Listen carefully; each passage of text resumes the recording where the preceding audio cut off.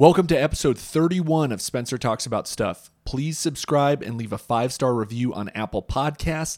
I know some of you who are listening have not left a review yet, so please scroll to the bottom of my page and click on the 5 stars. It's really, really simple and easy to do, and it will help me out a ton.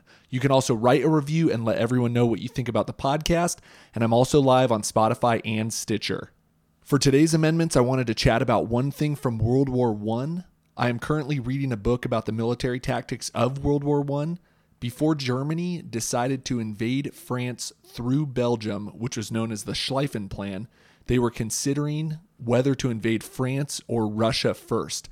They settled on France because they thought Russia was still recovering from the Russo-Japanese War. This took me down a rabbit hole because I never knew that Russia and Japan fought a war against each other. Russia fought Japan because they wanted a warm water port in Mongolia, and this happened in 1904 and 1905. The peace deal from this war was brokered by none other than Theodore Roosevelt, and the generals that commanded troops for the Japanese army were actually raised as samurai. It's a fascinating rabbit hole to go down, and I highly recommend reading about it if you are interested in history or military history. For Spencer's favorites, I'd like to recommend 2 burger joints in Boise, Big Bun Drive-In on Overland. I recommend their Western cheeseburger, and I highly recommend their shakes.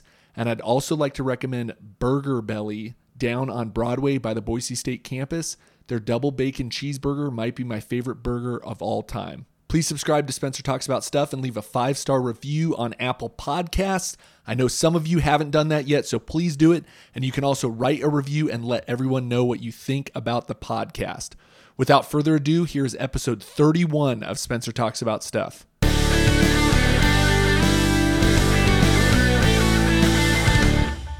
All right, welcome to episode 31 of Spencer Talks About Stuff. Today on the podcast, I have Angel Smith. Angel is actually the girlfriend of the brother of one of my best friends.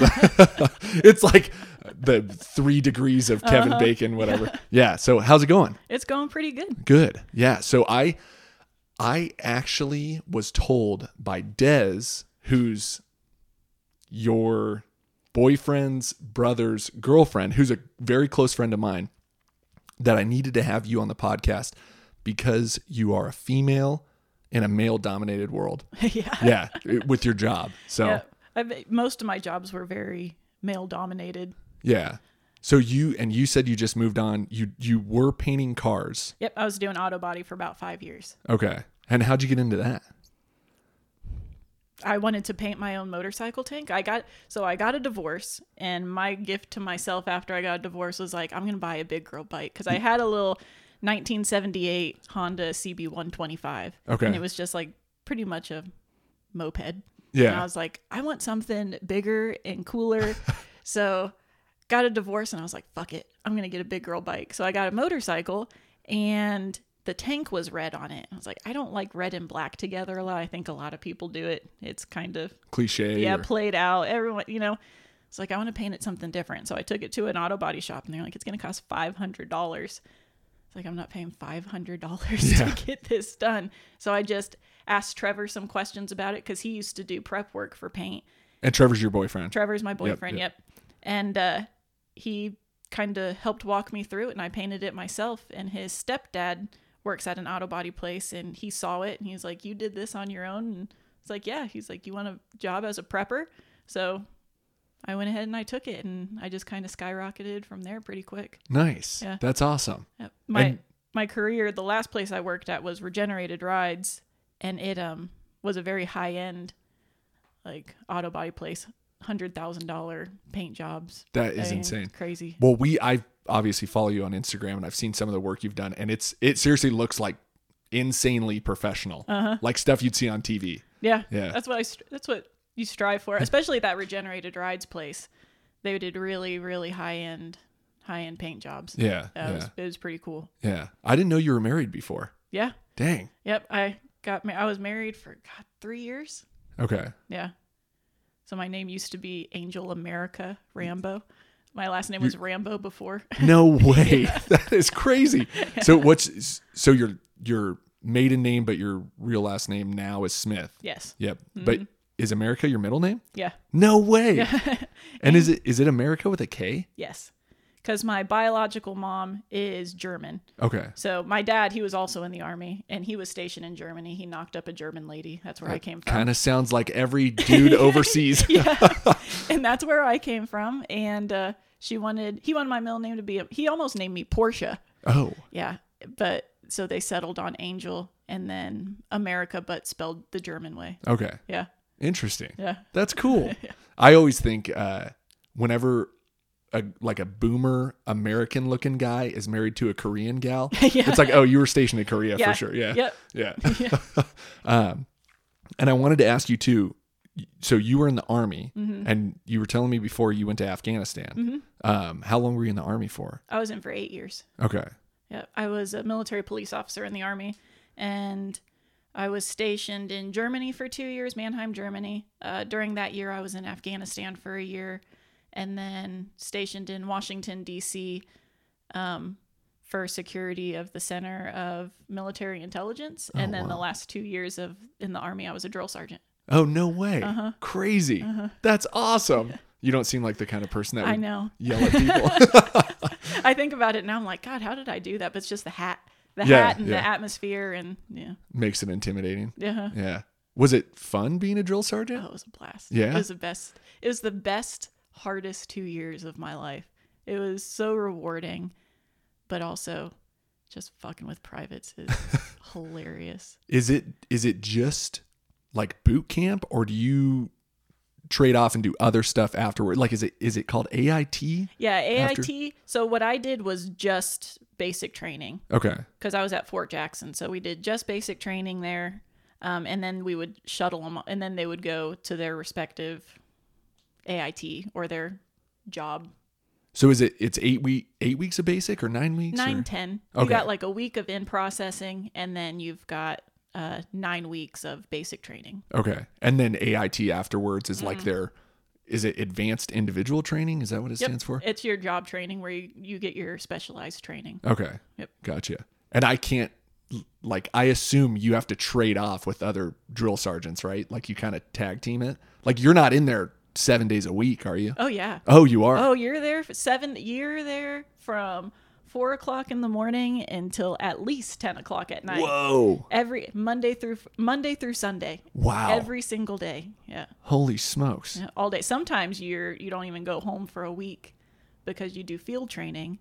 So you're out in the field, which is like army camping, Yeah. so you're out in the field and you just got to stay out there. So you're 5 days out there. And Is that like when you're teaching them how to use a compass and read a map and that kind of stuff? Yeah. yep, we'll give them like a class before, a classroom class. And then once the field comes, then we kind of make them put what we taught them to use. Okay. Yeah. Gotcha. Crazy. That's awesome. I had no idea. So were you the only female drill sergeant when you were there? No, there's not a lot of female drill sergeants. There's actually a shortage. Whenever I was a drill sergeant, there was a shortage of female drill sergeants. But there's usually like 1 to 2 per company, and each company's got about 10 drill sergeants. Okay. Yeah. Gotcha. Interesting. I was thinking about going in the army Yeah. at one point. Yeah. Yeah. And then I was thinking about like boot camp, and I'm 30 years old and I'd be around a bunch of 17 and 18-year-olds. You would, but people do it. Yeah. Yeah. Yeah. I was surprised. Chris Kyle went into the Navy when he was 30. Yeah. Do you know American Sniper? Yeah. I didn't know he was that old. Yep. There's all kinds of older, especially whenever I was a drill sergeant. So 2012, there was still like quite a bit of deployments going on. Yeah. Oh, sorry. I was getting an email. Okay. So there's quite a, what were we talking about?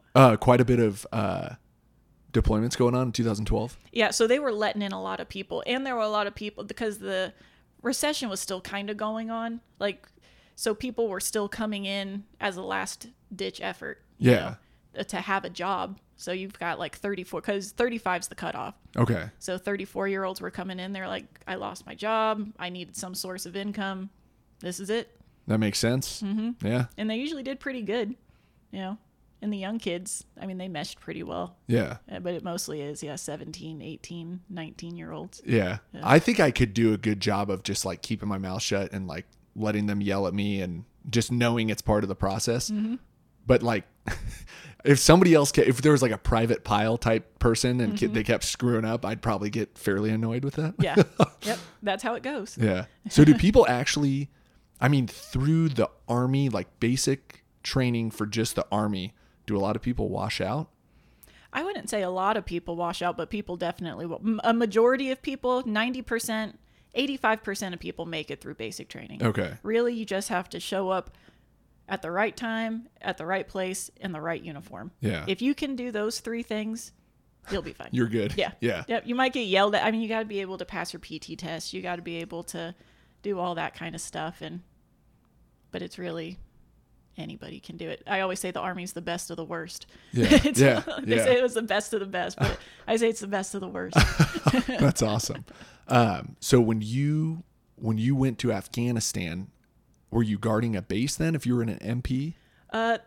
We did patrols as MPs. You do patrols, but you do like what you call TCPs, traffic control points. Okay. So our main mission was to patrol the Afghanistan-Pakistan border. Okay. So we would set up on roads that were coming from Pakistan because Pakistan was supplying a lot of weapons to Afghanistan. Okay. So we would stop vehicles that were coming through on these border towns, and we would search their vehicles for weapons, grenades, explosives, drugs, that kind of thing. Did you guys find a lot of stuff? We didn't find much stuff in the vehicles, but we found a lot of, we would do things called weapons buybacks. Okay. So you go to a town and you essentially say, if you guys bring us your weapons or whatever, like artillery you've got or whatever you have just to get weapons off of the streets in Afghanistan, we'll buy them from you. So they would bring up, you'd have these, it was kind of scary, you'd have these little Afghani kids with like old landmines. Oh my God. They're just bringing, you're like, wait. Yeah. Stop. You just drop that right there. Yeah. So we would do that. And then we would pool information that way. Okay. And we would have military intelligence with us as well. There'd be like 2 of those guys with us. And they would question people around and just ask them questions. And they would lead us to weapons caches sometimes. Wow. Yeah. Wow. So yeah, they come and drop something off and you say, where'd you get all this stuff? Or yeah. Yep. And just start probing. Uh-huh. Yeah.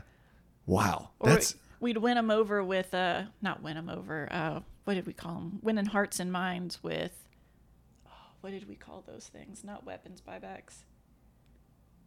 But it was essentially, we gave them like blankets, tarps, saw blades. Oh, wow. Things to help improve, sweaters, soccer balls, Yeah. that kind of thing. Yeah. Very practical things rather than them having guns out there. Yeah. Yeah. Did you ever go to Pakistan too? Accidentally. Oh, a couple shoot. times. Yeah. Yeah. Don't say. Yeah. Don't tell me. Because we were right on we were on the border Yeah. of Afghanistan, Pakistan, and there were times where, because the roads aren't late. I mean, the roads are just where cars have driven for years and have created tire marks in the dirt. Yeah. Those are their roads. So you don't really know sometimes whenever you kind of go into Pakistan a little bit. Yeah. But, Well, that's like my sister was doing an ultra marathon up on the Montana border in Idaho. And I want to say it's near like Salmon and Chalice and like north of Bora Peak. And my brother-in-law and I were driving around in my truck, and all of a sudden we were like, I looked on my map and I was like, we're in Montana right now. It was just weird. Yeah. Yeah. borders. It's bizarre. And that whole disputed territory. I know there's disputed territory between Afghanistan, Pakistan, and India. I mean, I don't know if you guys were like ever in that area. I don't think so. Oh, No. yeah. We were just in like southern Afghanistan, just right where it joined up with Pakistan. Yeah. Did you ever feel unsafe there? Because they would use, it was called humanitarian aid. So Okay. humanitarian aid, we would do those things with them. And then they would, like those saw blades I told you about, they would use those to create pressure plate IEDs. Oh. So they would use the very things that we used. Trying to help them with stuff. And they would try to kill us with them. Jesus. Yep. Because they would take because the pressure plate IEDs, so they would stack 2 anti-tank mines on top of each other. And the anti-tank mines are the size of like a dinner plate. And about 3 inches thick, 4 inches thick, and they would stack them on top of each other, and those detonate with pressure.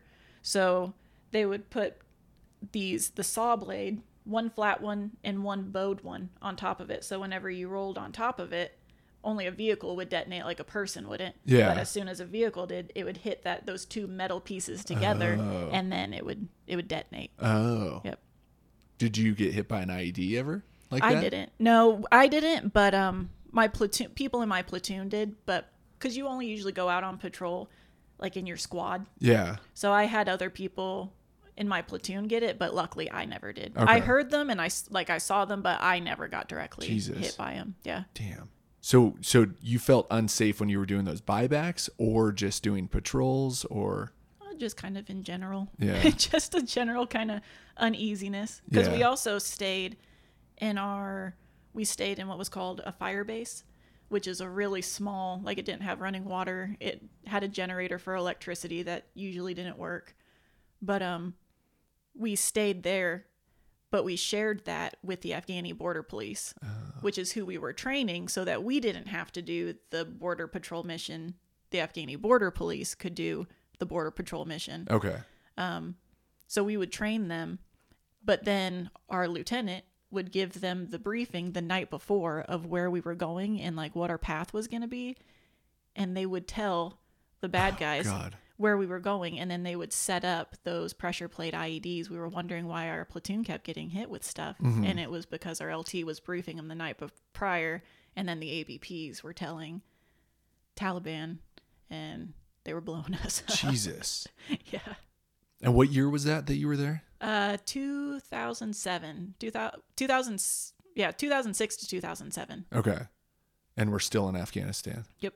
Isn't that weird? It is weird. Like, yeah. I mean, who are we still fighting? Is it the Taliban, or do they even know? Or even when we were over there, if you were to ask any of us why we were over there, we'd be like, I don't know. We were told to. Yeah. Like, we don't really know why we're here. We just knew what our mission was. Yeah. But we didn't know I don't know. Did your perspective on the military change, like, once you got into the military? Yeah. That was hard on my dad, because my dad was in the Army and he was just gone all the time. And even whenever, because he didn't deploy, but he was a drill sergeant too. Okay. And he was just always gone, always gone, always gone. And I was like, God, Dad's always gone. And then being in the Army, you're like, oh, well, he didn't have a choice. He had to be gone. Yeah. Yeah. But it was cool. I try to talk everybody into joining the military when they're young. Did you join right after high school? Or? I joined while I was in high school. Oh, wow. So I joined I went to basic training my summer after my junior year of high school. Okay. And then it's called split op. So you go to basic training the summer after your junior year of high school, and then after your senior year of high school, you go to AIT. Okay. Yep. Wow. And do they call that, I don't know if this is right or not, but like JROTC? Or is that different? JROTC is like high school ROTC. Okay.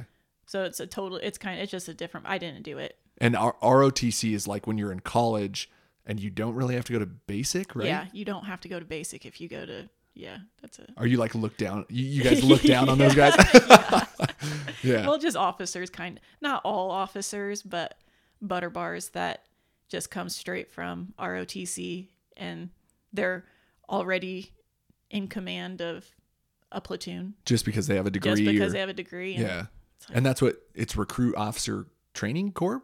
Sure. Or something like that? I don't know. I don't know. But they go in there, it's like officer candidate school, like. Mm-hmm. That's once you're in if you're in the Army already. So say, because I was enlisted. Enlisted is the opposite of an officer. Okay. So we're the grunts. So if you're enlisted and then you decide that you want to become an officer, then you go to officer OCS. Yeah. Whatever OCS stands for, and then you can become an officer if you're enlisted once you're already in. Okay. Gotcha. And you didn't want to do that? No. I wanted to work for a living. Right on. Yeah. Awesome. And then when did you get out of the military? 2012. Okay. And how long was that? 7 years? It was 8 years altogether. 8 years? Yeah, because I joined in 2004. Okay. So I think that's right. 4 to 12. Yeah. Yeah. Yeah. That's awesome. Mm-hmm. Cool. Well, I know this is cliche, but thank you for your service. Oh, thank you Yeah. for your support. And I think, it sounds like you got some rad stories out of it and learned a lot and learned how to work hard. Yeah. And before we get into my next question, I was going to say I'll crack one of those non-alcoholic They're brewskis. actually not bad. Okay. So I am doing sober September. Just because I don't know if I've ever gone a whole month without having a drink since I turned 21. And I just figured it'd be a fun challenge. I just turned 30 and I drank a lot on my birthday, and it was like, oh, I kind of want to see if I can challenge myself and not drink. So yeah. I always wonder how I would feel if I stopped drinking. Yeah. But I feel like I just get bored. Well, what am I going to do to pass the time? I like the reason I liked doing the alcohol thing for the podcast is not to get drunk, but America is so centered around alcohol, and alcohol is a social lubricant. And I don't know, you can chat about it and people have their own favorite drinks. And sometimes you learn stuff that you never would have known by asking people about what alcohols they like. So that's why I did it. And Coors, which I'm trying to get sponsored by Coors still. You have a Coors Light? Me too. No way. You have a Coors Light can tattooed on the inside of your arm. That is awesome. Yep, classy with a K. That's so rad. But yeah, Coors has non-alcoholic beer now. Yep. Yeah. So Very cheers. Cool. Hopefully Thanks. your mom likes it. Oh yeah. Yeah. So my mom decided to stop drinking. I think 8 months ago now. It's going to be coming up on a year soon, but she thought she was drinking a little too much and decided late in life, hey, I'm just going to stop drinking for the rest of my life. So wow, for the rest of her life? Rest of her life, she's done. Wow. Yeah. That's a big commitment. Yeah. I think it's pretty awesome that she decided to do that. Mm-hmm. So, I know her father had some alcohol issues when they were younger.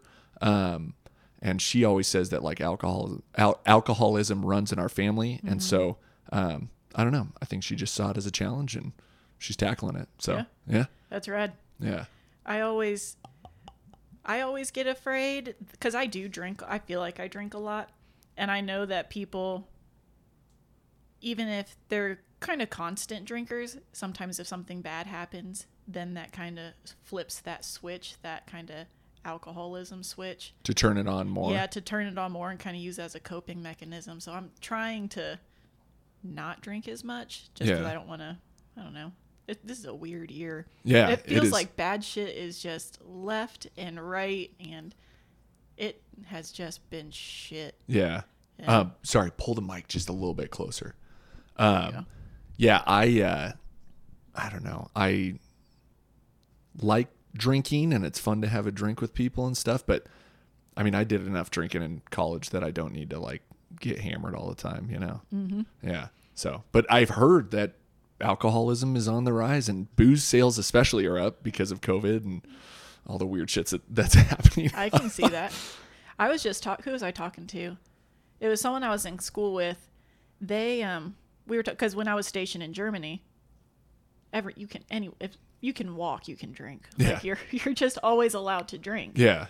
So it made me wonder if Americans, if our alcohol laws wasn't until you were 21 that you can drink, if they just kind of loosened up on that and made it so it wasn't such a big deal. Yeah. Americans make it a very big deal on your 21st birthday. Mm-hmm. You're supposed to just get trashed, and colleges about just drinking, and it's this whole culture around it. Whereas if you go over to Germany, where they've been allowed to drink the whole time, there's yeah. drink. I think that's probably true with not just booze, but with a lot of things too. I don't know. It's weird. Sex is taboo in America. Drugs are taboo in America. And I was reading something, I think it was on Reddit the other day, about how, a French family or a German family had a foreign exchange student from America come live with them, and they just made a fool of themselves when they were drinking. Mm-hmm. And it's the kids just have wine at dinner, and then this kid's getting hammered with them, and they're like, what the heck? You can't handle it? You don't know anything about this? The Germans did not like the Americans too much because I was 18 years old in Germany. Yeah. You know what I mean? With the disposable income, I had no bills. Yeah. I was getting paid pretty well. Didn't have to pay for food, for housing, for nothing. Yeah. And just partied our faces off, and the Germans did not like us. Where were you in Munich or Mannheim? Okay, where's Mannheim? It's probably about an hour away from Heidelberg. It's about an hour. Which direction? I don't know. Is Heidelberg the college town? I don't know. I feel like I've been there or driven through there. I don't know why I know the name Heidelberg, but it's a pretty popular town in Germany. It's got a really cool castle. Oh, yes, that's why. Yep. Yeah, it's got a rad castle that you can walk through. Me and Trev were supposed to go there this summer. We had this big European vacation. Yeah. We were going to go to the Isle of Man, TT. Okay. This big motorcycle race, and God, yeah, it just all got screwed. Yeah, COVID screwed everything up. Yeah, it screwed it real good. We were supposed to go to South America, and we were supposed to go to Asia, and then we were probably going to do another either Germany or somewhere in Europe trip. Because it's like, once you start traveling a lot, you kind of figure out the cheap flights and you kind of figure out the tricks and stuff. And we were kind of just getting a handle on all that stuff. And then now it's like, we got to wait until, I don't even know when it's going to open back up, but I know it's disheartening. Yeah. Me and Trev, we started saving like a year in advance, and we had everything paid off. We didn't even have to pay for anything because we had paid it off all so early. So that way we were like, once it comes, we just go and everything's paid for outside of our food. Yeah. Like there's nothing. Yeah. So what were you guys going to do when you were over there? We were going to fly over because I have family over in Germany. So we were going to fly over to Frankfurt, stay with my Oma, my grandma, over there for a few days. And then we were actually going to rent a car and drive up the Rhine River. Okay. So all along the Rhine, because it's like wine country all along the Rhine River and stuff. And we were going to drive up there, and then we were going to go to... Oh, what's that big racetrack that's over there? In Germany? Yeah, it's a big racetrack in Germany. It starts with an N. Oh, I don't even know. Oh, Trev knows. Is it where they do like on going there. They do like time trials for like the fancy sports cars and stuff? Yep. I forget what because you can rent a car and like race on the track and stuff. Oh, cool. So we were going to do that, and then we were going to go on he's friends with, because Trevor builds motorcycles. Yeah. So he made friends with someone from Belgium on Instagram. Yeah. And we were going to meet up with them. They had a spare motorcycle, and we were going to ride the French countryside all the way up to Amsterdam. Whoa, cool. Damn. Yep. And then we we're going to hop on a plane from Amsterdam to Isle of Man, because Isle of Man's just a little island right outside of England. Okay. Ireland. Yeah. And so we were going to jump on a plane, go there, camp on a rugby field. Whoa. Because that's the only because that's just whatever. It's a huge sporting event that's one of the most dangerous races in the world. Yeah. And they race around the whole island. Okay. But everyone sleeps on like rugby and soccer fields. That's just awesome. Camps out. Dang. Yep. And we're going to come back. How long was the trip going to be? 2 weeks. Cool. Yep. 2 weeks, 2.5 weeks. That's awesome. We did a little road trip. I mean, both times we've been to Europe, we've done road trips, but we drove through France and Belgium and Germany and Luxembourg, and it was awesome. Yep. People always take the trains, which are great. I love the trains, but there's something about just driving through it. It's the same. As long as you have a GPS, you can get wherever. Yeah. I like driving in Europe, and I've been over to Europe 3 times, once without my wife and then twice with my wife, and I rented a car all 3 times I've been. Just because it's like you get to see all the weird little stuff that you would normally not see if you're just taking planes or taking trains. Yep. Like you stop at a gas station in the middle of nowhere and there's a bunch of French dudes smoking cigarettes and you're like, I want a latte, and they're like, what are you doing here, America? Yeah. Yep. It's fun. I love Europe. Yeah. And Trev had never been there, so I was all pumped to like take him and like, because Isle of Man's cool. I always thought it was cool, but Trev's a huge like bike guy, huge into it. So I was really pumped to like take him there and have him like experience this huge life goal of his. And I was heartbroken when we couldn't go. Damn. So did you get stuff refunded, or did they like give you credits or anything? They gave us credits, but the credits it's for Ryanair and Ryanair, which is only European. So if we can't go to Europe, I don't know, because you only have a year to use it. Yeah. So I don't know how that's going to work. And then the other one was a Canadian airline.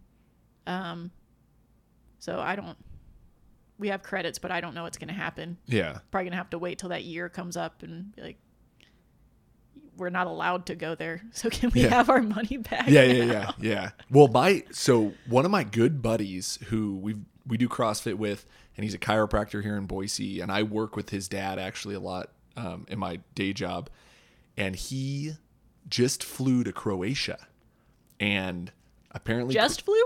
Like today he landed there. How are they escaping? Well, he posted some stuff on Instagram of like pictures of the plane, and there were still, I mean, the plane was probably half capacity flying from America. I think he landed in Munich and then connected from Munich and went to Dubrovnik. But I think Dubrovnik is the only country in the EU, or not Dubrovnik, Croatia is the only country in the EU letting Americans in. Uh-huh. And I think if you have a negative COVID test within 2 days of landing, you're cool to go into Croatia. How did he find that loophole? I honestly have no idea. And I want to pick his brain about it too. Because I've been to Dubrovnik a couple times. Where's Dubrovnik? Where is that? It's like the most southern city in Croatia on like the Adriatic. Oh, okay. So it's across from Italy, and it's close to Bosnia. It's kind of close to Greece. And it's this old walled city. It's where they shot Game of Thrones. Oh, so rad. Like King's Landing is like, they just use this old walled city to shoot in there. But yeah, he was asking me all this stuff, like, what should I do while I'm there? And I'm like, well, I don't really know like what's open over there right now. So I wonder how Europe is over there right now. I don't know. I wonder how the rest of the world is. Yeah. I don't know. It sounds like Japan and South Korea are kind of getting back to normal, but I don't really know. I honestly, like, it was COVID overload. And then it's like, you know, the DNC, the RNC, all that crap, and Trump and Biden. And it's like, I kind of disconnected a little bit from the news just because, it's You'll too go much nuts. Too much crap. Yeah, I want to disconnect from everything, actually. Yeah. I want to disconnect from... Well, the best way to do that is traveling, and you can't really... I mean, you can go on a road trip. Yeah? Yeah. Which road trips are rad. Yeah. Me and Trev just went on... we picked up my grandfather's 56 Cadillac, and we cruised across the country. No way. Yeah, in 4 days, we drove like 3,500 miles in a 56 Cadillac. Whoa. With no air conditioning, no radio, in the dead of summer. Yeah. I assume the engine was like rebuilt or something. No. No? Mm-mm. Whoa. Nope. That's awesome. Yeah. Holy smokes. So where'd you guys drive to? We flew to Fayetteville, North Carolina, which is where my grandfather's at. Okay. And then we drove from there to Indianapolis because that's where my family's at. So we just used that as a pit stop. And then we went from Indianapolis to Omaha, I believe, which was cool.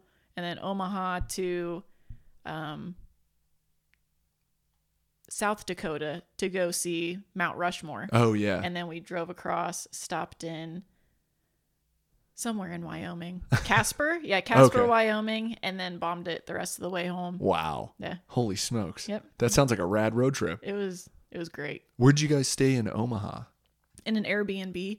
It was my first time ever staying in an Airbnb. Oh, no way. And it was because we stayed in Airbnbs that had garages or at least overhangs, so the caddy wasn't parked out in the open. Yeah. Yeah. Was it close to downtown, do you know? Or like... I would say it was on the outskirts of downtown. Okay. Yeah, but I couldn't tell you anywhere. The only reason I know kind of where downtown is in Omaha is because Debbie and I, we actually just went to North Dakota, South Dakota, Iowa, and then Nebraska.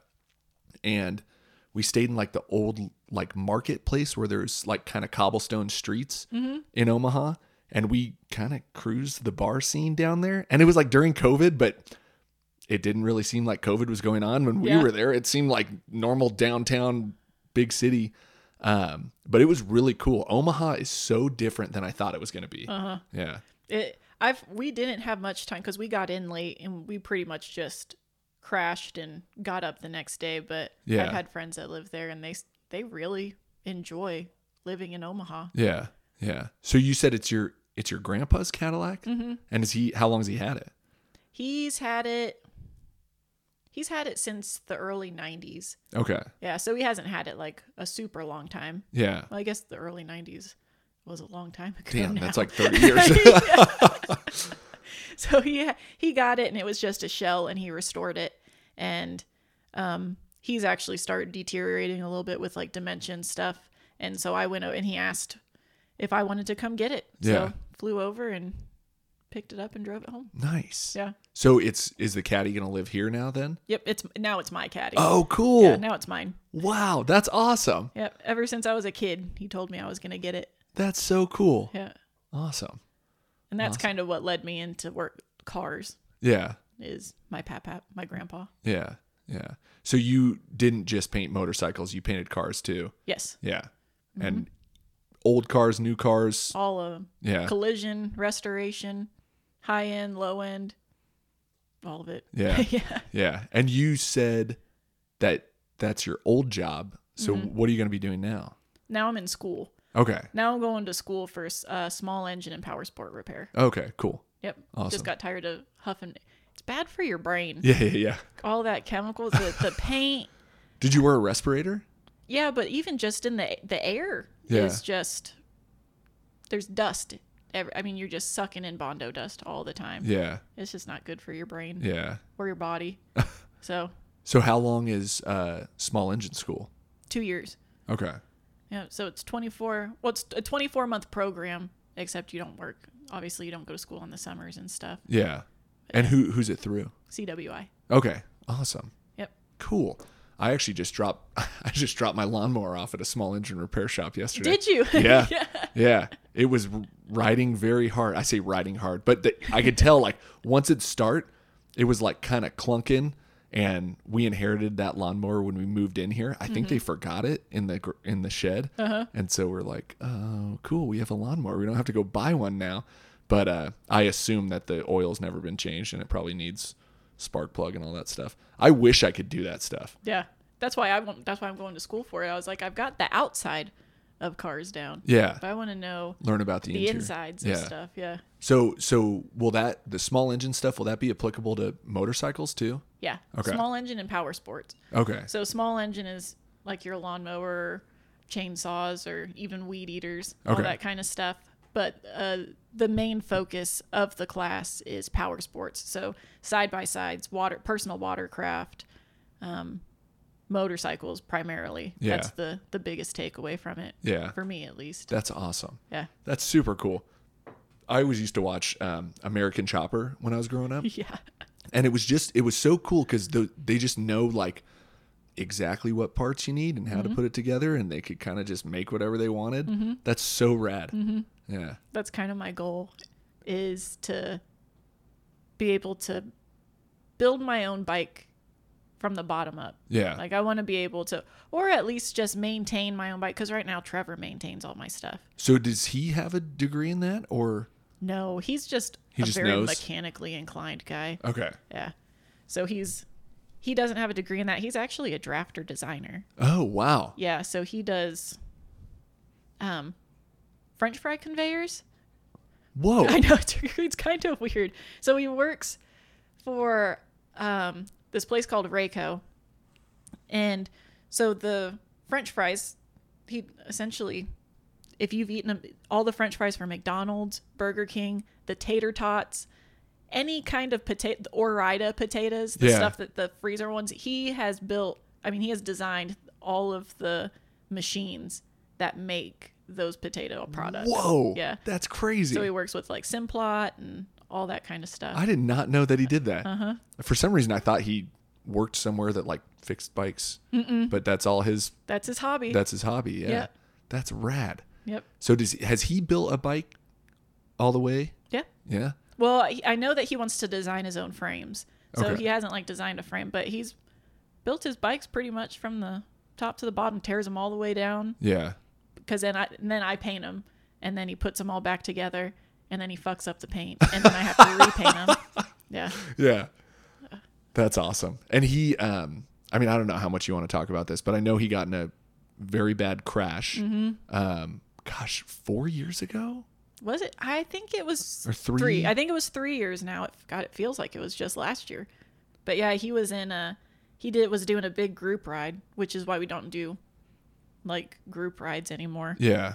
So he was doing this big group ride, and there was quite a few people in it. And this one other rider came and was getting into his lane, and it was another motorcycle that just hit the back of his bike, and it caused his bike to go down, and his shoulder took the full weight. He had to go through 2 surgeries, was in the hospital for 9 days. Yeah. And now he has a partial replacement. So the ball of his shoulder is replaced, but not the socket. Oh, okay. Yeah. Yeah, I was going to ask. I know, like, once you get a joint replacement, I mean, my dad got his knees replaced, and I think they said something about every 15 years you might have to get it redone. Mm-hmm. So is that true for him too? Yeah. They don't know how long it's going to be, but they were saying that he was going to have another replacement by the time he was like 40, 45 years old. Wow. But hopefully that's not the case, because hopefully they can just replace the socket on the next go around. Okay. Because the ball's already titanium. So what that's going to do is wear down the natural cartilage in his socket. So then the socket will get replaced. And then probably down the road when he's like 60, he'll probably have to get a full shoulder replacement. Okay. Yeah. And is he doing well now? Oh, yeah. That? He's doing pretty good. Yeah. I mean, does he have any pain or anything, or like limited mobility? I don't think he can hang. Oh, okay. I don't think he can do that, but he can do pretty much everything else. Yeah. I haven't seen too much. He'll bitch about his shoulder every once in a while. He'll always, you rub my shoulder. God, I remember visiting you guys in the hospital, because I had an office in the hospital. I still have an office in the hospital. Oh, yeah. But I think I came and saw you guys in the ER, and then I came up to his room a couple times, and I remember they were showing on the screen what his shoulder looked like, or like how many pieces, and whatever machine I don't know if it's an MRI or whatever it was, they could map like how many different little pieces of bone there were in there and stuff. That was so crazy to look at. Yep. They said whenever they went in there to try to fix it, because the only way they can fix it was with like screws, they were like, it was trying to screw together cookie crumbs. Jesus. Just trying to make it a functioning shoulder. And he was in surgery for 4 or 5 hours. Wow. And we were sitting in like that waiting room, and they came out, and the doctor was like, the surgeon, she was like, it's not going to hold. She was like, we did all this. We did the best we could, but he's going to need to have another surgery. Wow. And then he was really hoping, because he was in a lot of pain. And he was hoping. And then when he woke up from it, he was in a lot of pain. And then he eventually kind of came out of it. And he was like, do I have to get another surgery? That was the first thing he said. Oh. And all of us are just like, no one really had the heart to tell him that he had to go through this again. That's so bizarre that like they almost have to do like an exploratory surgery first to kind of see what's wrong and see if they can fix it, and then they sew you back up. So how long was it until a second surgery? 6 months. Oh, okay. I think it was 6 months. Yeah, I want to say it was 6 months. And the first one wasn't so much exploratory. They really, because he was so young, and they know that once you get a joint replaced, it doesn't last very long. Yeah. So they're like, we really want to try to make your own bones work. Yeah. And it just wasn't. It wasn't in the cards. Damn. Yeah. That's scary. I personally don't ride motorcycles because of that. And my dad was a firefighter for 35 years in Los Angeles. Oh, I bet he's got some stories. And all probably his stories. kill you if you got a motorcycle. Totally. And that's why, like, in my head, it's just like, that's not even an option. And the couple times that I've ridden dirt bikes on asphalt, and I can ride. You were going to say acid. No, I did not. I did not do that. But I know how to, shift and stuff. And like, I could ride a bike if I wanted to, but it's just like, it scares the shit out of me. And especially like knowing someone that was in a motorcycle crash like that. I know it could have been way worse, but. Yeah, thankfully he was in full gear. Yeah. So he got out pretty, not unscathed, but pretty good. I actually got taken out. How many years ago was it? It was probably about 4 or 5 years ago. I had gotten my motorcycle, and I did a solo trip down to California on it, and I was cruising back. And well, a girlfriend of mine joined me on the way back, but I got taken out by a deer in Ely on my bike. Yeah.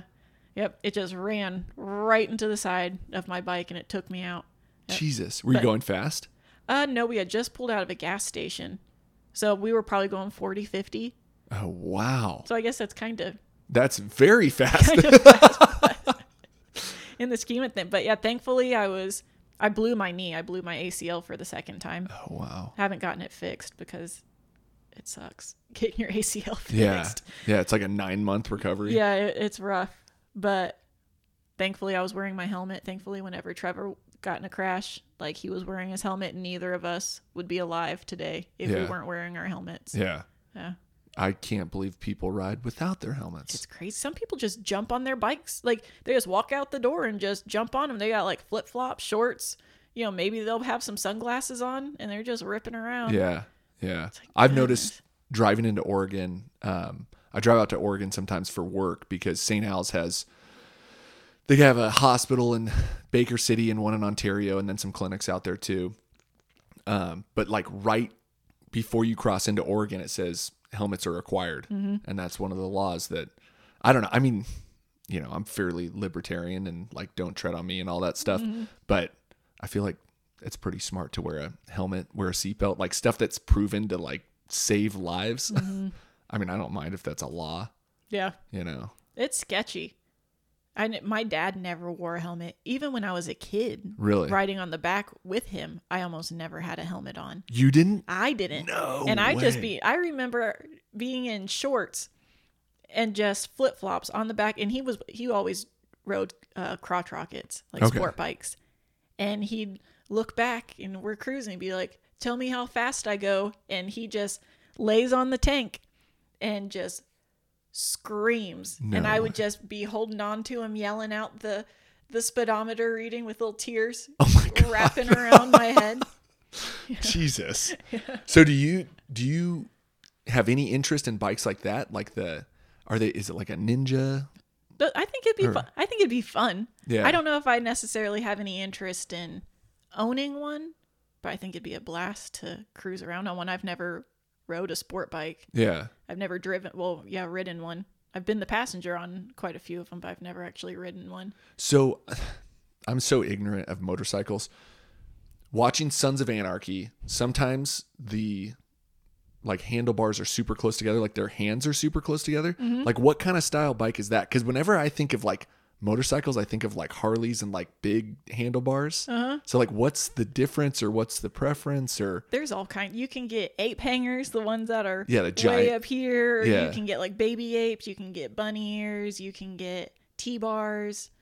It's just kind of Z-bars. You can get kind of what your preference track is. Bars. Yeah, you can get any kind of bars you want. Yeah. I don't know what those little ones that you're talking about. I'd have to see them. I don't know. It just seemed like it just looked weird that these guys are riding these motorcycles, like these big manly guys are riding these motorcycles and their hands are really close together. Or maybe it was like a V shape or something. But yeah, it's like, oh, I thought the Sons of Anarchy guys would have like those ape hanger things, like big old Harley or something. But yeah, how much does it cost to build a bike? It depends. Well, it depends. What kind of bike do you want? Are you wanting a chopper? Are you wanting a bagger? Are you wanting a... What's a bagger? Old man Harley. Okay. Like that guys cruising around with, the big fairings on the front. They got big bags on the side. Gotcha. Well, could you build a bike for 10 grand, like a decent bike for 10 grand? Yeah. Okay. Mm-hmm. That's what I was going to say. The barrier to entry doesn't seem like that crazy. Mm-mm. And that's why I could see if you built one bike, you're like, well, I want to do another one a little bit different or something. Yeah, that's Trevor. Yeah. He builds it and then he's like, oh, I kind of just want to change this. And then it turns into a completely different bike. Yeah. Then I just hear him swearing and cussing up a storm in the garage. How many has he built? How many has he built? He started, how he got into even building choppers was he would build like Schwinn's, like little like lowrider Schwinn's. Yeah. That's what got him into it. And then that just progressed into motorcycles. But his first bike that he built was a Sportster. And then, so he had that one, then a shovel, then his Dyna. Now he has two. So 5. He's built 5 bikes. Yep. Dang. And does he sell them or does he keep them or? The Dyna got totaled in his crash. Yeah, and he'll sell them or he'll trade them. So he'll trade one bike for a bike that he wants instead. Okay. Different engines. He wants a different motor. Yeah. Yeah. So I don't know why this is sticking out in my head. Can you get an automatic transmission? Or is that like weird? So they make this thing now. It's called the Recluse. It's a clutch that you install, and it makes it so that your bike is an automatic. Oh. Yeah. So you still have to like shift, but you don't have to use a clutch. Okay. Yeah. Gotcha. I just remember from American Chopper, like the oddball brother, when he was building a bike one time, he said he wanted an automatic The transmission. guy that was always late.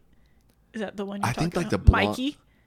the blonde guy? one? Yeah. Yes. Yeah. And he said he wanted like a 7-speed automatic or something. And his dad was like, "Are you sure?" And he's like, "Yeah." And he's like, "All right, I guess you can do that." But I don't even know.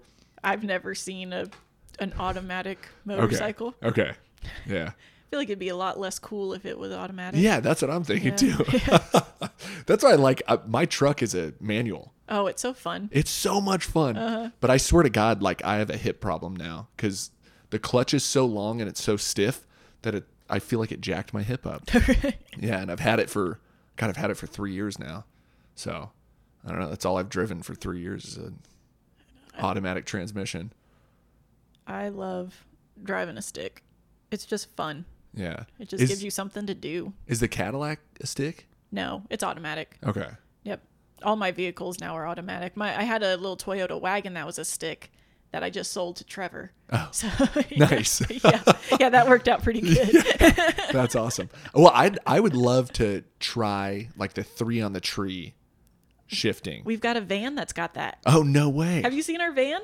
The beige one that he's... It's kind of, I guess it's like an off-white. Or off-white, yeah. That's a 3 on the tree? It's a 3 on a tree. No way. Yeah. And have you seen the inside? You've got to come. We live right up the street. I know. You got to come over and see our van because we've done quite a bit of work to it. Well, I feel like I've seen some pictures recently, probably on Instagram or Facebook or something. And you didn't really quite take pictures of the like whole interior, but I feel like I kind of saw it in a picture. Mm-hmm. But yeah, I know you guys have been doing work on it. Yep, fully carpeted. That's and then it's awesome. got like, we're putting a bed in the back and we got a disco ball in there now. No way. Yeah. That's awesome. Yeah, it's a very cool van. It's a 69 Econoline. Okay. Yeah. I didn't know it was that old. Mm-hmm. Wow.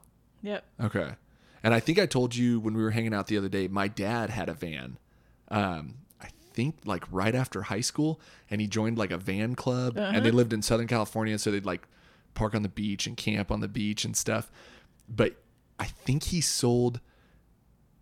had a 67 Mustang, a 67 Camaro, and then he had like a 70 Nova, I think. Mm-hmm. Not all at the same time, but he like had them, at different points. And I think he had his Mustang when he was in high school. He had a 67 Mustang when he was in high school. But he sold those cars so he can get a van. And I'm like, I wish, like how you inherited the Caddy. I'm like, I wanted that 67 Mustang, man. Does he still have the van? No. You could have inherited that. Yeah. But my mom, I mean, even today, she's so good on the sewing machine. But back then, she would make my dad like shirts and stuff. But she made curtains for the van, for the windows on the van for him. Yeah. That's rad. Yeah. A buddy of ours, he just bought a van and his wife's going to make curtains and stuff for it. And we're trying to form like a van club. Yeah. And I want to call it the Baked Potatoes. Oh my God. Right? That's awesome. Dude, we got busted. So we drove the van a couple weekends ago to a van show called Mont Vanna. So we were driving and we were going through, Moscow. So we're going through Moscow and we get pulled over by a cop. And we had been partaking in some illicit substances. Yeah. And we get pulled over, but it was just the vape pen. So we were like, you won't smell, like it won't stink up the van or anything. And I'll be damned, we get pulled over. And Trevor, who's the most responsible man I've ever met in my entire life, did not have his registration for the van. He didn't have his proof of insurance for the van, like in the van. We're like, fuck. So we're just standing there, and the cop's being pretty cool. And then he stops Trevor mid-sentence, and he goes, "So how much pot do you got in the car?" We're like, fuck. Oh, my God. All of us are just like, ugh. But Trevor kept this cool, and he was like, "We don't have any." Yeah. It's like, "Oh, all right, maybe it's just something weird in the air." And then he kept asking Trevor questions about like his insurance, and Trevor can't find it. He has no proof of insurance whatsoever. Yeah. You could see he's kind of starting to Oh, shoot. Get a little shaky. And the guy's like, just tell me how much you got. If it's just a usable amount, I'll confiscate it. You guys can go about your day. It's not a big deal. Yeah. Just tell me. Trev's like, no, we don't have any. He's like, okay. He just let us go. Oh, no way. Even though Damn, he didn't give us I thought that story was going to take a turn. Yeah, he just let us. We were like, holy shit. Like, we went to the next gas station and just all got out of the van and we're just like, yeah, I need to go for a walk. Yeah, we almost just got wrecked. Yeah. I the last time I had a feeling like that was probably in college. And I think, being at a party and you try to lie your way out of it with the cop, and then it's like, holy crap, how did I get home? Like, I cannot believe they let us go. And Yep. I think I was underage at a party one time, and the cop asked me some questions and I kind of fudged some stuff. And after he let me go, I like sprinted all the way down the street and I called my sister and I was like, Abby, can you come pick me up? Like, the party just got busted. I'm 19 years old. Like, come pick me up and take me back to my house. Yeah, get me out of here. And she's a good sister. She came and got me. So, yeah. I've gotten pulled over. We were doing a cross country trip, and this was with my ex-husband, and we got pulled over and we were smoking in the car and got pulled over. And I mean, rolled down the window, and the cop probably saw smoke billowing just coming out of the fucking windows. And so he ended up searching the car and put us on the side. So we were standing on the side of the road, and we were moving across country. So the car was packed full of shit. Yeah. I mean, it was just packed full of shit. And he tore all of our stuff out. No. It was all on the side. My wedding dress was in there. Oh, It was just like, it was a disaster. And he was like, all right, you're done. And so we had to put all of our shit back in the car. That's so ridiculous. He gave both of us citations. Gave both of us citations, misdemeanors. But I got out of it because it wasn't my car. Yeah. But it cost some money. Damn. It was like $1,500 and Jesus. yeah, all kinds of stuff. Yeah. I knew tons of people that got minor in consumptions in college, and somehow I avoided it. I don't know how it happened, but yeah, everyone said it was like ridiculously expensive. Mm-hmm. Yeah. Yeah, for something so petty. Yeah, and that's another thing too, is like, I'm sure there'd be so much less, that underage weird crime if there wasn't such a stigma with alcohol. Yeah. We wouldn't be sneaky about it if it was just normal. Yeah. It's kind of like how they snuck in, was it this year or last year, that now you have to be 21 to have cigarettes? Oh, yeah. That's insane. Where? In Idaho? In America. You have to be 21 to buy cigarettes? You have to be 21 to buy cigarettes in the United States of I didn't America. know that. Because of that whole Juul thing. Oh. That whole big thing. Wasn't that fake? Wasn't that not Juul, actually? It was like black market weed vape companies? Yeah, that had like that weird protein or something that caused, It was like some weird oil that was causing people to have lung issues. But like Juul wasn't, they like blamed it on Juul, but it wasn't actually Juul's fault. Yeah, they used Juul as a skate, like they said that they were advertising to teenagers specifically. And it was like, well, 18, you're legal and you're a teenager. Yeah. Like, damn, I didn't know that was a federal. It's a federal law. I think it went into action in July, if Okay. I'm not mistaken. But yeah, you have to be 21. You can go to war when you're fucking 17, 18 years old, but you can't smoke a cigarette and drink a beer. Yeah. Yeah, that's insane. Yeah, you're responsible enough to literally like learn how to use an M16 carry a weapon and like a load and around like it's so silly. Yeah, and I don't know when people are going to realize that the prohibition stuff probably doesn't work. Yeah, no, it doesn't deter. If you're going to do it, you're going to do it. It doesn't matter if there's a law about it or not. I think less people would smoke weed if weed was legal. I don't know about that one. Well, there wouldn't be such a weird stigma. Yeah, there wouldn't be like a hush-hush about it. I think if people want to smoke weed, they're already smoking it. Yeah. If you don't want to, they're not smoking it. It's so accessible. Yeah. And just go right across down the street. Yeah, fucking everyone smokes weed, Yeah. which is crazy. Yeah, it's just weird that there's such a stigma with it. And I've talked to a couple of my cop buddies about it too, and I know why there's a stigma, or not a stigma, but I know why it's not like being pushed out there to be legal everywhere immediately, because they can't tell, like there's not a great field test to see like if they're high right now. Yeah, exactly. Like all you can see is if it's in your system. Yeah. So. Which could be from 30 days ago. Yeah. Because I just tried to pass a piss test because I had to take a piss test for school. Okay. And I just had to take one of those, and it's like, why do I have to take a piss test to go to school? Yeah. Like that doesn't make any sense. There's super lazy people that don't smoke weed, and then there's super awesome like hardworking people that probably smoke weed every day. Yeah. So I don't think the weed thing is gonna, I don't know, but I could see if you're on the job handling a small engine, they're gonna want to know, like they're not gonna want you high doing that stuff. Yeah. And the same with like nurses and doctors and cops and firefighters and all that stuff. Yeah, but I don't think that you have to pass a drug test to go to nursing school. I think to get a job at the hospital, you have to pass a piss test. Not to go to school. Not to enroll in the school. Yeah. Yeah, which was weird. And I think they only do that for the vocation, like for the blue collar school, for the blue collar jobs. Oh. Like power sports, auto body, fabrication, that kind of stuff. Yeah. All those people have to take drug tests, but like the nursing program doesn't. Or like the dental hygienist program. Doesn't. You know? That is weird. Why would you have to do it for school? Yeah. And you get randomly tested while you're in school. That's insane. That's so insane. Yeah. So I got pee tested all the time when I was at Boise State. Mm-hmm. And they would do street drugs, and I think they must have tested for like steroids too. But we would pee in those cups that they ripped the label off, and it would tell you, I think it was like a 9 street drug thing. Uh-huh. So guys started smoking that spice. Yeah, the spice and K2 stuff. Yeah. And then they started coming out with piss tests for that. Oh, and so everyone was getting tested for that.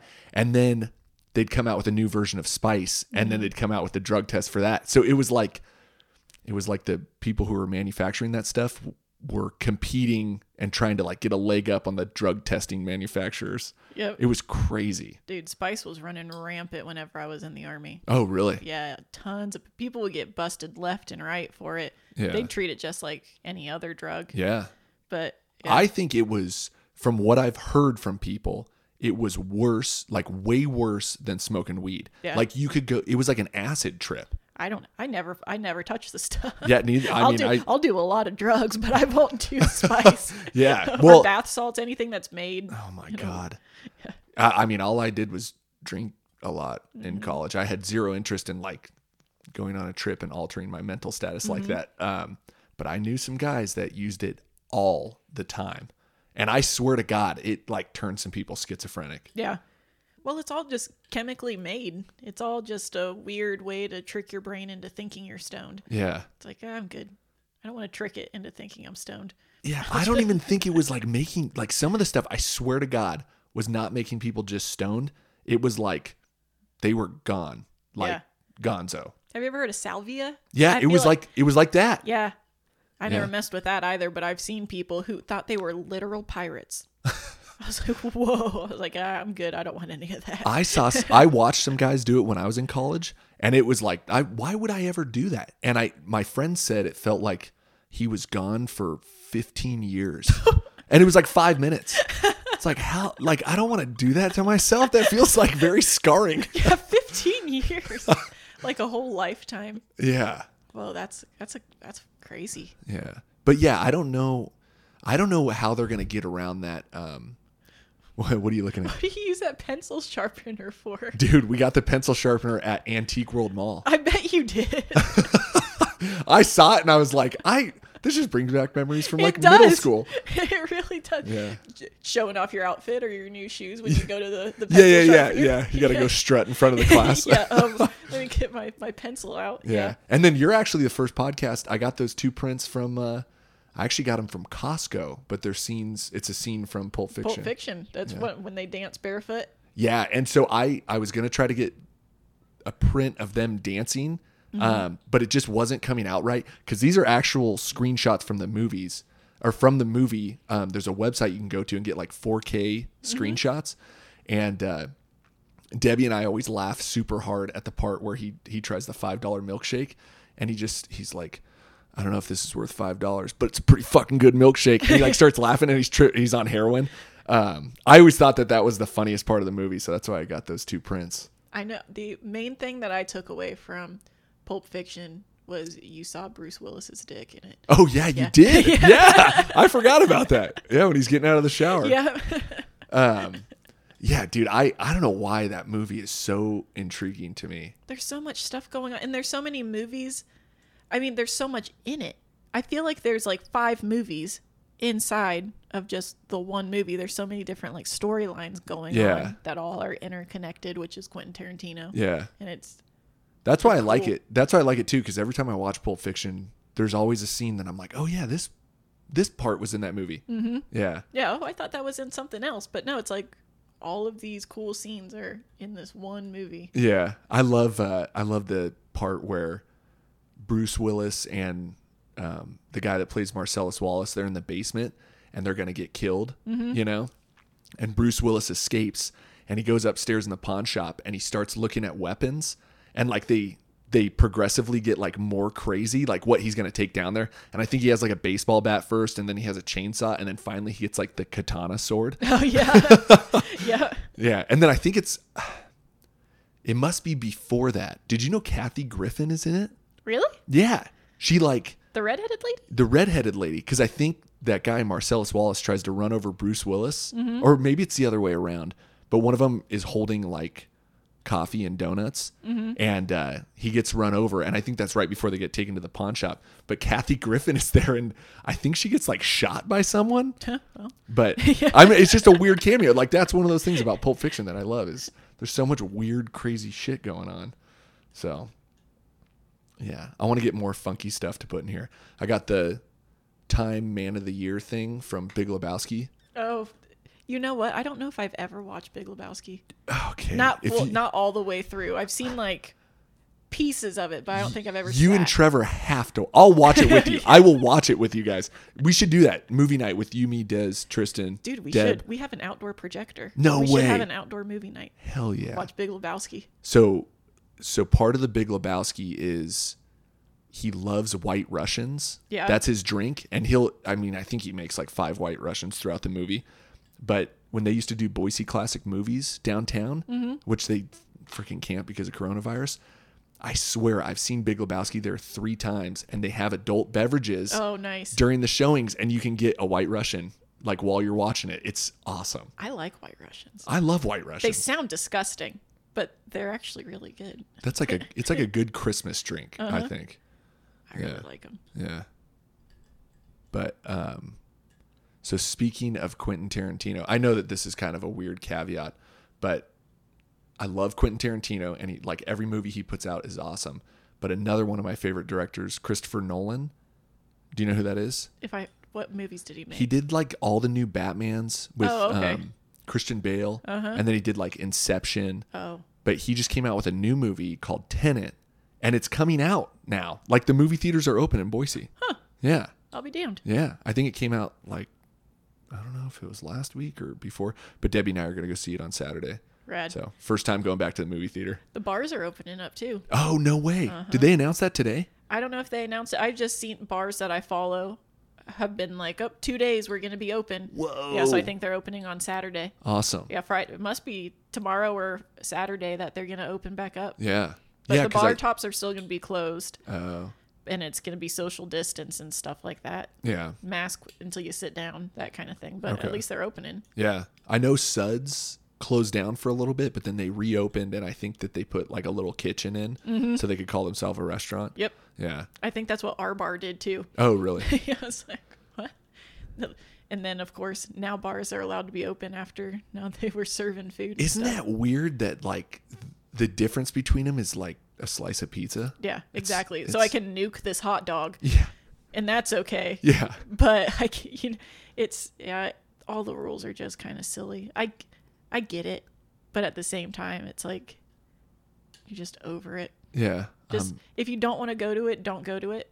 If you want to go to it, you can go to it. If there's a risk, like you take the risk personally. That's almost where I'm at too. Like I know that the central district health and government is trying to stop the spread and all that stuff. But yeah, it's like if you're 60 years old and you have diabetes and stuff, like you shouldn't go out. Yeah. But like young, healthy people like us, we should be able to go to the store and be fine, you know? Exactly. I don't know. Yeah, it shouldn't stop everything. Because I think that's what they kind of did in Switzerland. Yeah. Or Sweden, is they kept things open, but, you know, they were like, if you have these problems, you need to stay home because shit's going on. Yeah. But yeah, we'll never know. I've heard some stuff about what Japan did with their masks and how they like super early on they didn't shut anything down, but they they told old people to stay home. If you have pre-existing conditions, whatever, stay home. We're not going to shut stuff down, but you have to wear a mask. And they implemented that super early, and supposedly, like that's why they're doing so well now. But I swear to God, something that people don't want to talk about is how fat America is. Yeah. Like I actually printed it off. I forget who I think I was talking to my buddy Drax about this. I still have this sitting here from another podcast. Okay.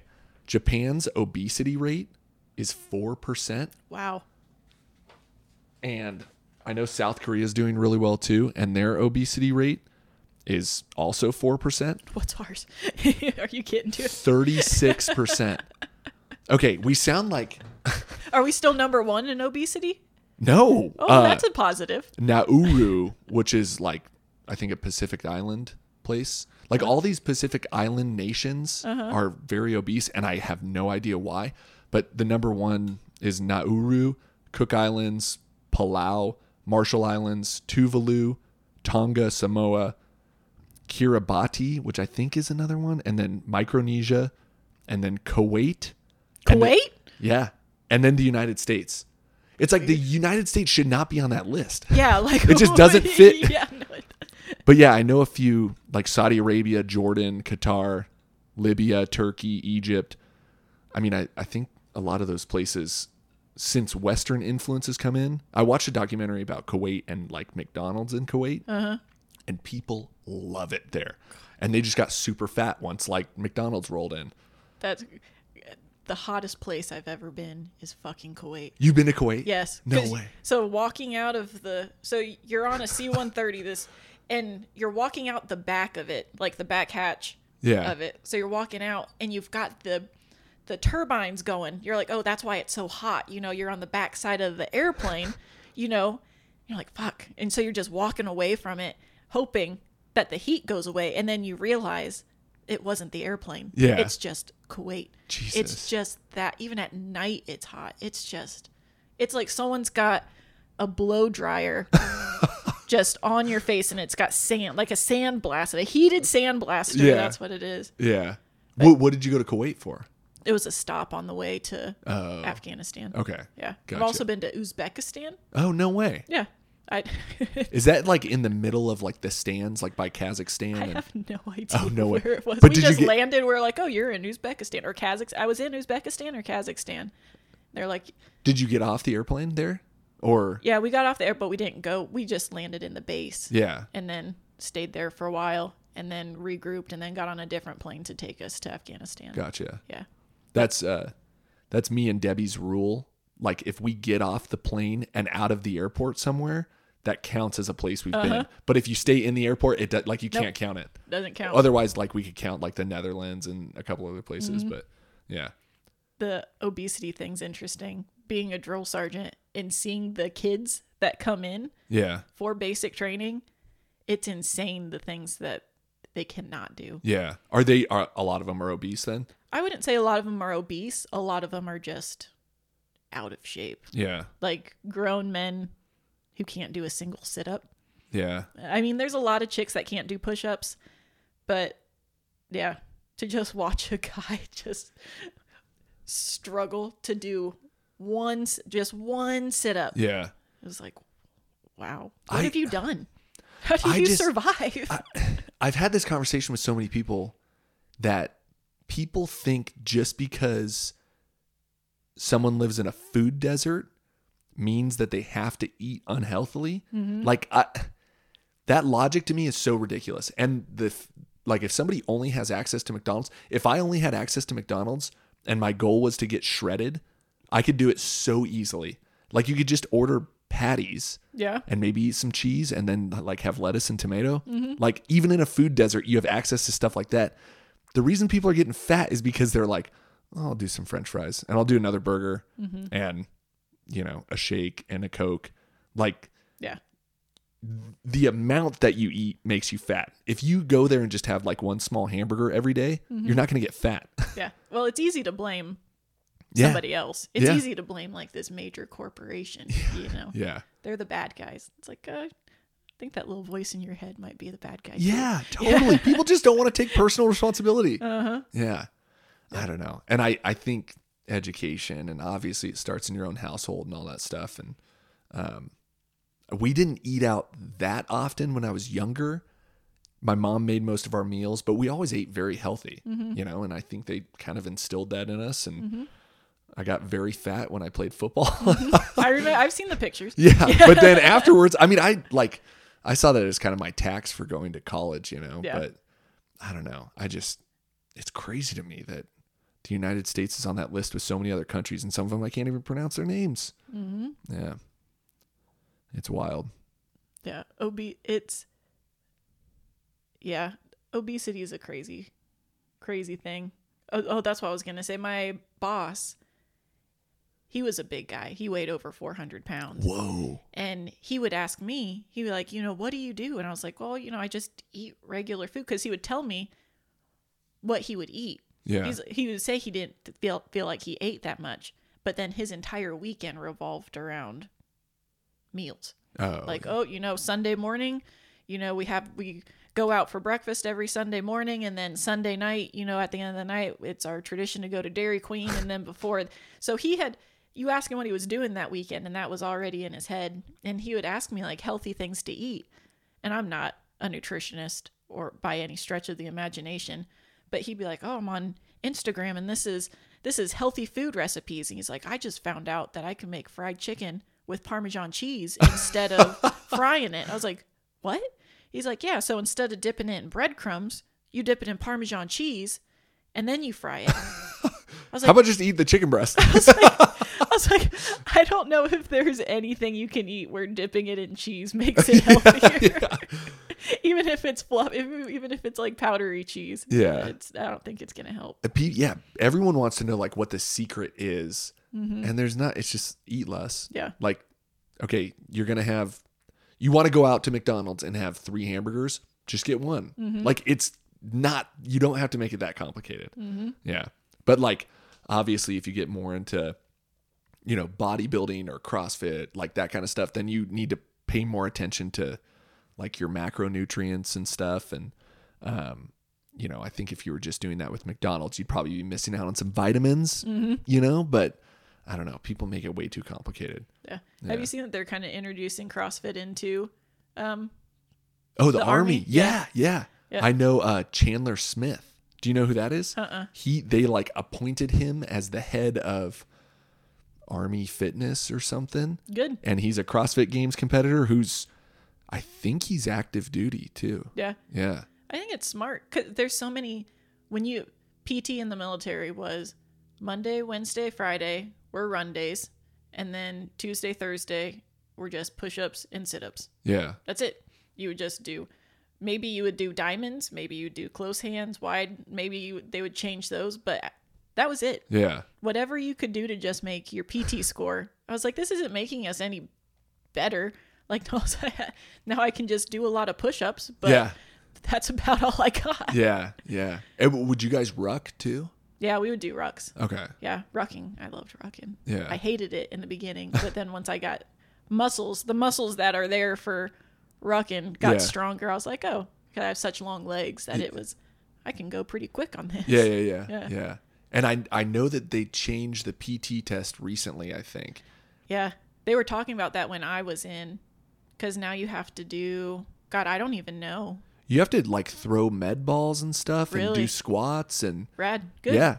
It seems like more practical stuff. And I think I think there's lunging in it too. Yeah. But it's like, if you come up to a body or something that you need to get down to, learn how to pick it up properly. Yeah. Yeah. they're like, oh, there's all these techniques for carrying a body. It's like, but we don't. Granted, you could take your free time and go to the gym and like work out these different body parts and stuff. Yeah. But you already have to work out an hour every day in the morning. Yeah. You know, so it'd be nice if that was helpful for your job. Yeah. Yeah. Yeah. But yeah, we never did any like strength training really. Never did any like lower body outside of running. Yeah. You just run you ragged. But yeah, that's wild. So did they, like, once you got past PT, did you still have to do stuff? Or sorry, once you got past basic, did you still have to do PT? oh yeah, every morning. Okay. Yep, Monday through Friday. You didn't have to do it on Saturday and Sunday. Okay. But every morning, 6:30. You do PT from 6:30 to about 7:38, and then you get a break to change and take a shower and that stuff, and then you come back to work at 9. Okay. And then you work your full day. Gotcha. Dang. I didn't know you did PT the whole time you were in. Oh yeah, every day. You got to pass a PT test every 6 months. Okay. Well, it's good that they actually make you guys do the stuff that they're going to test you on, because I know in law enforcement, I think there's a PT thing once every 6 months or once every year maybe. Mm-hmm. But they don't have like anything in between. They don't tell you what to do. So a lot of guys do like jujitsu and stuff on their own, but outside of that, like, you can get super fat and still there's no repercussions in your job. Yeah. And the standards aren't the highest. Yeah. Yeah. It's like 1.5 miles in 15 minutes or something. Yeah. Yeah. Yep. But yeah, it is crazy. I think that they should kind of incorporate something like that with law enforcement. I think it'd probably help them out, especially in the situation that they're in. Oh, like right now, if they were a little bit more able-bodied. Yes. Yeah. I am such an advocate for cops learning jujitsu. Mm-hmm. Just because, like, not only do you learn how to safely subdue someone, but, like, you know what other people are capable of. Mm-hmm. And so you probably won't, like, I don't know, mess with people the same way. Mm-hmm. I don't know. It gives you, like, more of a respect for other people. But instead of, like, immediately going for your taser and then your gun, it's like, well, I could probably put him in a triangle, and then once he's out, we can cuff him, and like we know he's not going to be hurt from it. Yeah. You know? Yep. That's what we had to do as military police officers. We trained in hand-to-hand combat constantly. Yeah. Like that was just normal. That blows my mind that you probably got way more hand-to-hand combat training than like Boise or Meridian cops. Because I know once they go through post, I think they do arrest. It's like arrest tactics. I think it's called AT once every 6 months. Yeah. And they just go and they kind of re-up on how to learn how to put someone in handcuffs, and that's it. Yeah. MPs, I mean, you're always going through shoot, don't shoot scenarios. You're always training on stuff. They send you to school specifically for domestic disturbances. They'll send you to a 2-week school just to figure out how to deal with domestic disturbances. Wow. They'll send you to a school just to handle like traffic stops. They'll send you to like all these they sent me to school. I was a non-lethal weapons instructor. So I was actually the person that would tase people to certify them. Oh my God. To carry a taser and pepper spray them. Yeah. I pepper sprayed people too. Wow. That meant I had to get pepper sprayed and tased and stunned and shot with rubber bullets. Jesus. How was getting pepper sprayed? Oh, it was the worst thing. Really? I'll get tased 1,000,000 times before I get pepper sprayed. Yeah. It's just an all-day suck fest. Yeah, you just have to ride it out. You got to ride it out, and then as soon as you take a shower, it all reactivates again. Oh my God. Yep. Jesus. It's miserable. What does it feel like to get tased? I mean, is it just like your body kind of seizes up? Because I've been electrocuted before, and it does not feel how I thought it was going to feel. I don't know if it's so. I have a video of it. I can show. Oh, it no way. Yeah. Okay. So, I don't know how to explain how it feels outside the fact you don't like it. Like it hurts, but it's not. I don't know if it's necessarily a pain more than just like like uncomfortable. Yeah, it's like just this weird feeling, and you can't move. Like they even did. So in the class, they gave this guy a button. Oh. And he's holding the button because a taser, if you administer it correctly, because the prongs are supposed to go one above the belt and one below the belt. Okay. To give you NMI, which is neuromuscular incapacitation, and which is the completes the circuit. Yep, which is the full. Yeah. Whereas if you get both on the legs, on the lower part of the belt, then only your legs will do it. But if you only get the top, then only your top will go. But you can still move your legs. Okay. So this guy, he's holding this button. And it's just a little push button there. Like, all right, all you have to do, we're going to tase you.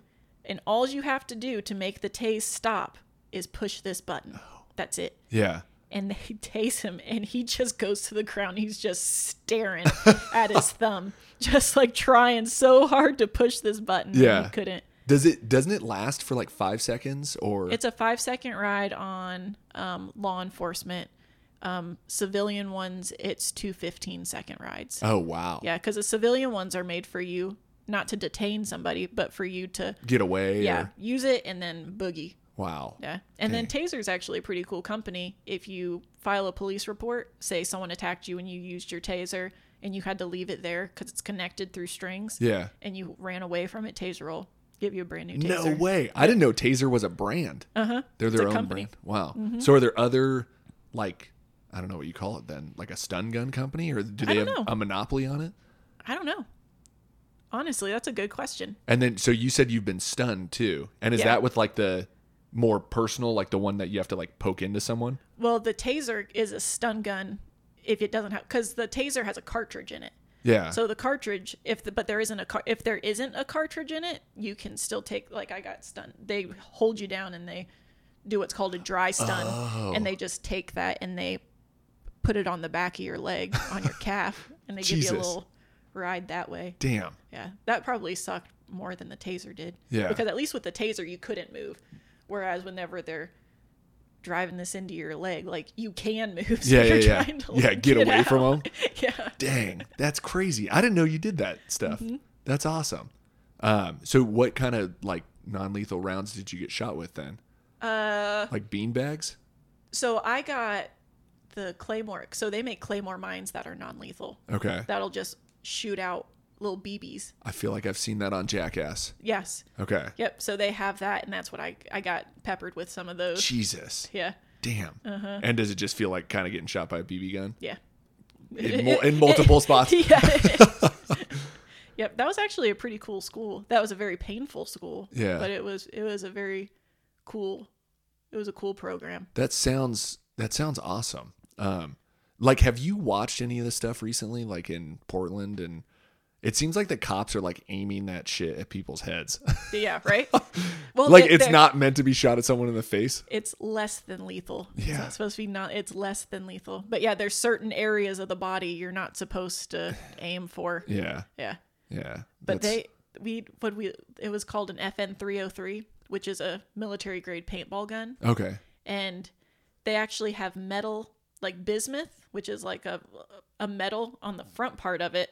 And then the second, so it's the paintball is split in half. Uh-huh. One half of it is this like little bismuth. And then the other half of it is OC spray. Oh, yeah. Okay. So they can pelt you and hurt you. And then you also get pepper Jesus, spray. man. That's like the worst of both worlds. Dude, they have tasers that are in shotgun shells. So it's a shotgun shell that's got it's a little mini taser. You shoot it in the shotgun shell. Well, it'll put one probe in you because to get neuromuscular incapacitation, you got to have it in 2 points. Yeah. And then another electric node will dangle down from the shotgun shell that you got shot with, and it'll just hit the other part of your body. Oh my God. Take you out. No way. They're even in the works. When I was in, they had a whole wall, like a wall Yeah. of taser cartridges that they could push one button and release hundreds of taser freaking prongs out onto a mass of people. Jesus. Yeah. Damn. Yeah, I guess it's like riot control stuff or whatever. And I assume like you guys are MPs, and if somebody's coming, or if there's a big group of people coming to your base or whatever. Yeah. I don't know what they would use that for, because it's little prongs that are shooting out. They'll go through someone's eyeball. Yeah, that's insane. We also learned in that class about sound, how you can use sound as a weapon. Oh. And also... is that it like makes you feel like your skin's heating up?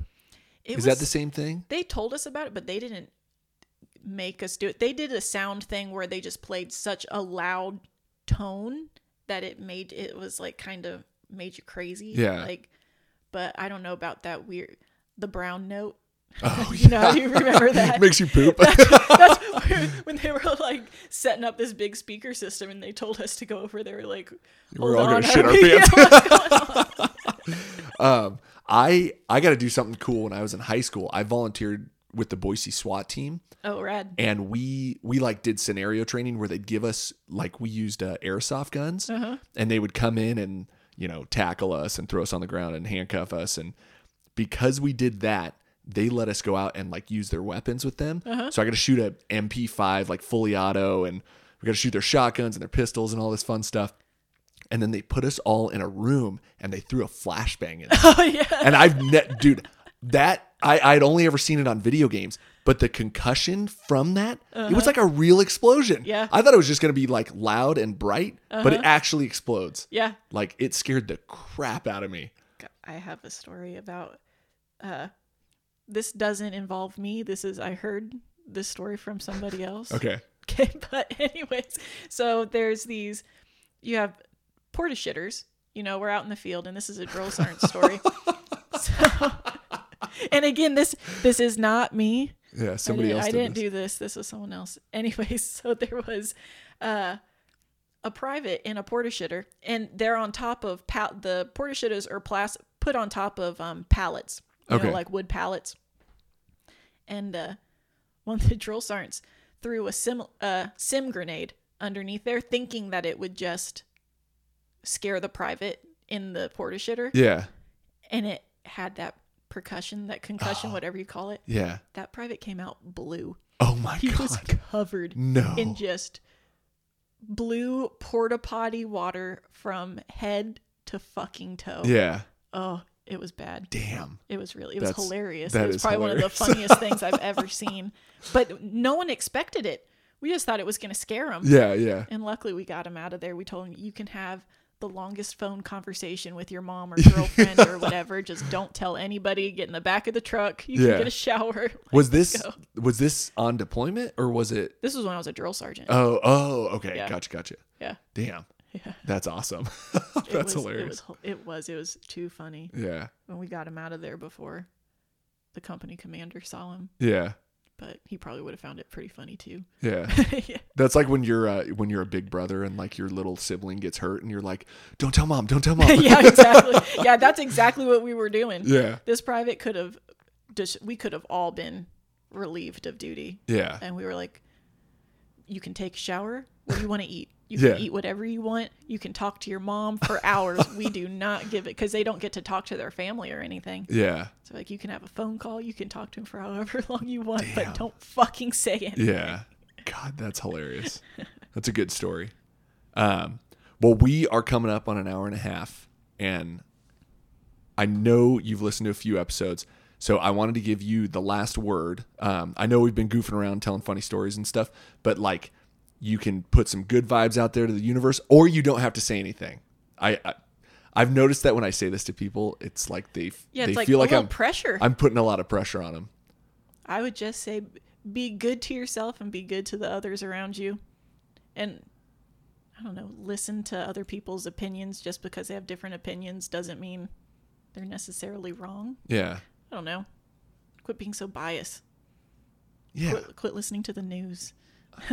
Do your own research. I'm with you 1,000%. Yeah. Yeah. Be nice to other people. Do your own research and listen. Yes. I like it. Awesome. Well, thank you for being on the podcast. Yeah. Thanks for having me. Yeah, of course. All right.